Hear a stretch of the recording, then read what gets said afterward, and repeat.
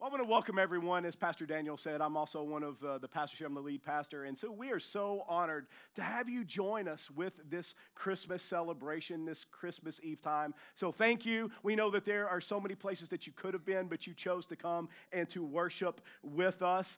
Let me just say that I do recognize that our little ones are here. And so I promise to keep my message brief. I heard it once said that a message does not have to be everlasting to be eternal. And so I am going to stick with that advice that was given to me, all right? And I would like to, when I heard what song they were singing, I felt it appropriate just to follow in with that theme. So I'm going to follow along with that theme of what the children saying, "Go tell it on the mountain." Many of you may know, or maybe you don't know, that this song was actually one that was written during a time where the oppression of slavery was prevalent. And it was a song of hope. It was hope that one day things will not always be the way that they currently are.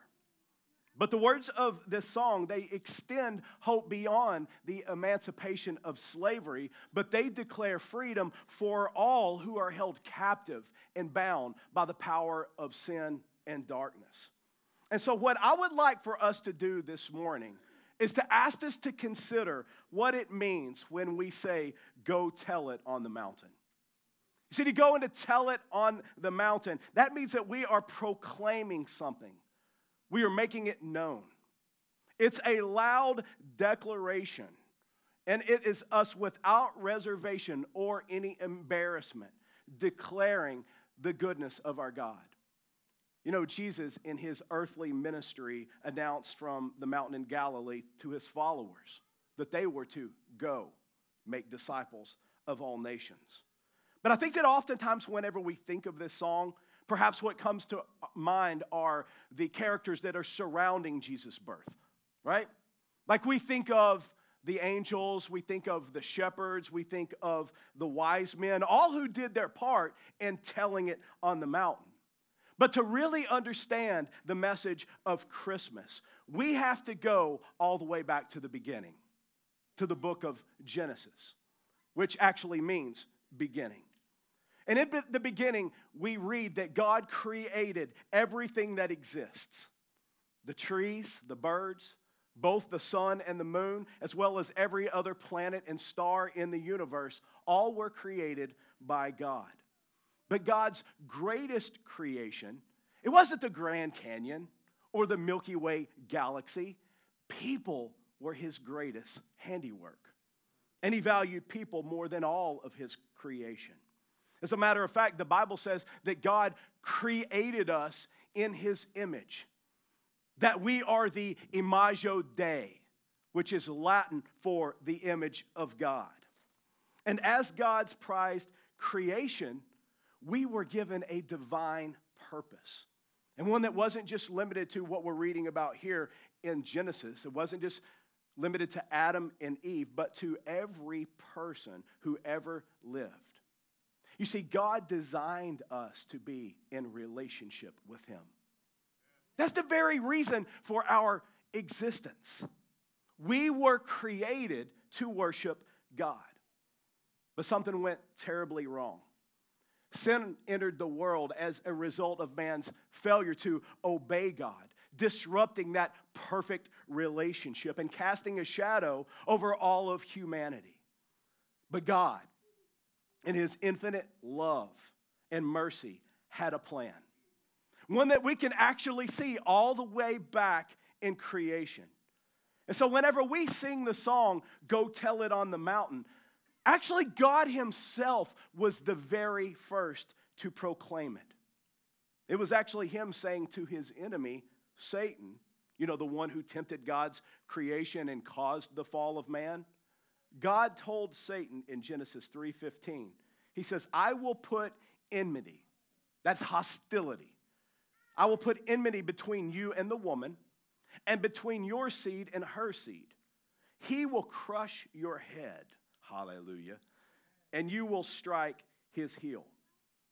This messianic prophecy, broadcasted by God himself, gives us a glimpse into God's plan for our redemption. You see, God foretold of a battle between the seed of the woman and the serpent. The serpent would strike at the heel of the prophesied Messiah, symbolizing the suffering that Jesus would endure on the cross. But the good news is found in the first part of the prophecy, that the Messiah, Jesus, would crush the serpent's head, signifying Jesus' victory, his reign over sin and death and the forces of darkness. But this promise, it was just the first of a big, grand narrative which was woven all throughout the pages of the Bible, and specifically even in the Old Testament. Many of God's spokesmen, or his prophets, were part of this commission to go and tell it on the mountain. Moses spoke of it in Genesis chapter 49 and verse 10 when he said that Jesus would be born from the tribe of Judah. Which, by the way, Moses actually wrote that 2,000 years before Jesus was born. So Moses was telling it on the mountain a couple of centuries before Christ's birth actually took place. He also said in Numbers 24, he mentioned that, it's 2 Samuel 17, it's prophet Samuel that said, he said that the Messiah would come from David's lineage.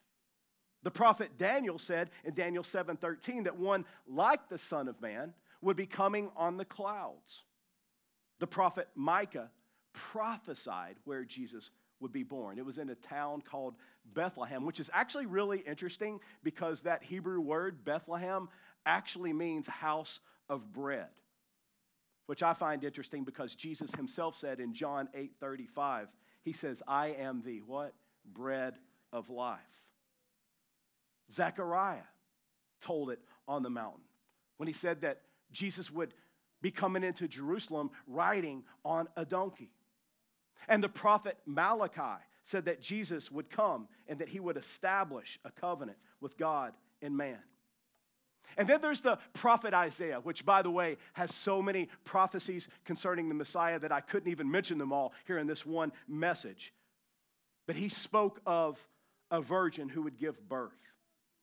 And he said that she would give birth to a son, and his name would be called Emmanuel, meaning God is with us. Isaiah also gave a description of the Messiah, saying that he is the wonderful counselor, mighty God, everlasting Father, and Prince of Peace. Amen. Earlier, Larry read that to us, and I'd like to just, if I could, maybe expound upon Isaiah's description of the Messiah. You see, Jesus has many titles, and each of his titles reveals an aspect of his character. He is the wonderful counselor, meaning that he is the source of all wisdom and guidance, and he leads us by his truth. He is also mighty God. So friends, make no mistake about it. Jesus is God. I know that oftentimes we like to think of Jesus as this babe in the manger, but he's no longer in the manger. He is sitting at the right hand of the Father in heaven. And every knee will bow before him. All thrones, all power, all dominion are his. And that's why we also give him the title Everlasting Father. Now you may be like, oh, wait a minute, Everlasting Father, didn't you just say that he was sitting at the right hand of the Father? Well, when the scripture says Everlasting Father, that can be understood as Father of eternity or source of everlasting life. Jesus being part of the triune God, Father, Son, Holy Spirit, is the source of eternal life for all who would place their trust and their faith in him. He's the one who reconciles us with the Father and offers us the gift of everlasting life. And then lastly, Isaiah calls Jesus the Prince of Peace. You know, in a world that's often filled with turmoil and stress, conflict, Jesus offers us true peace. He reconciles us to God, giving us inner peace and gives us the ability to be peacemakers. Now, as you think about these titles, I want you to know that Jesus isn't some distant figure from the past, but Jesus is present, accessible, and relevant to our lives today. Now, I want to mention one last person to join in with this group of those who told it on the mountain, and there's so many more that I could have shared. King David told it on the mountain. As a matter of fact, all throughout the book of Psalms, he mentions things like Jesus being God's appointed king over all the nations. He spoke of Jesus being pierced in his hands and in his feet, even before crucifixion was a thing.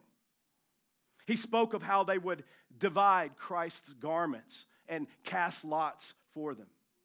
He spoke of how they would give Jesus sour wine to drink, foreshadowing what ended up happening on the cross. And maybe you're here this morning and you're thinking, what in the world does all of this have to do with Christmas? Everything. Because the greatest gift that you'll ever receive isn't the one that's wrapped and placed under a tree, but it's the one that was first wrapped in swaddling clothes and later hung up on a different kind of tree, the cross. See, the beauty of Christmas is this, is that Jesus came to give us the greatest gift that we will ever receive, the gift of eternal life. It's not just about a baby in a manger, but about a Savior on a cross. The true message of Christmas is that God loved us so much that he sent his Son as a gift. And that gift continues to be offered to all who would receive him. When we trust in him, we experience the wonder of his counsel, the might of his strength, the love of the everlasting Father, and the peace that transcends understanding. A question was once asked, what is the chief end of man? And from that question came an answer. It's what is referred to as the Westminster Shorter Catechism, and it's this: man's chief end is to glorify God and to enjoy him forever. Friends, that baby that we celebrate on Christmas, that came from heaven to earth, he is ruling and reigning throughout eternity. He is the King of Kings. He is the Lord of Lords. And his purpose today is no different than when he first designed it in the Garden of Eden, to spend eternity with him, to glorify God and to enjoy him forever. Amen. I'm going to ask everyone to stand with me, if you would. Told you I would be brief this morning. But I'm going to read you a scripture in Psalm 95, verse 6 and 7. It says, "Come, let us bow down and worship. Let us kneel before the Lord our Maker. For he is our God, and we are the people of his pasture, the flock under his care." Then verse 8 says, "Today, if only you would hear his voice. Do not harden your hearts." You know, the only way that we get to enjoy God forever is by receiving the incredible gift of Jesus.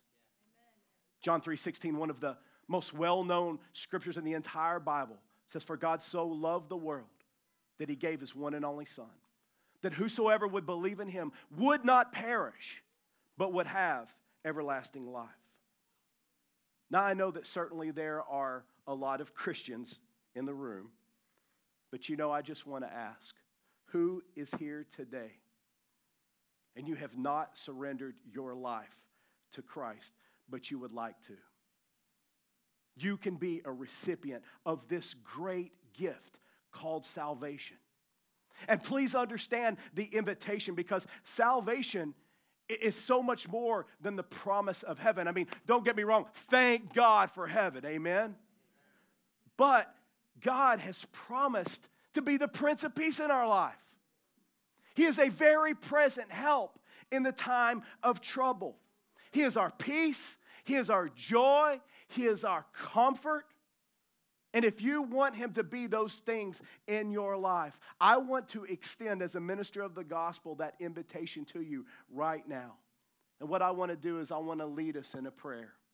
It's a prayer of surrender. It's one that says to God, God, I give my life to you. And I believe the greatest gift that you could give this Christmas season would be to give your whole life, all of your heart to him. And I believe that there's no one here by coincidence this morning. I believe in providence. I believe that God directs man's steps even whenever we don't realize that our steps are being directed. And I just want to ask who's here this morning, and maybe you have never surrendered your heart fully to him and you would like to. If you would like to, I'm going to lead you in this prayer right now. It's a prayer of surrender, like I said, that says to God, God, I need you. I want you. Pray this prayer out loud with me if that's you. And saints of God, those of you that have already prayed this prayer, let's all join in praying this prayer together right now. Pray, Lord Jesus, I need you. I surrender my life to you. I call you my Lord. I call you my Savior. Forgive me of my sin. Help me to turn from it. Jesus, I believe that you are the Son of God, that you died on the cross for the sin of the world and for my sin. Jesus, I believe that you rose from the grave, just as your word says. Now I want to live my life to know you and to make you known. In Jesus' name, amen. Amen. Come on, can we thank God for his salvation? Amen.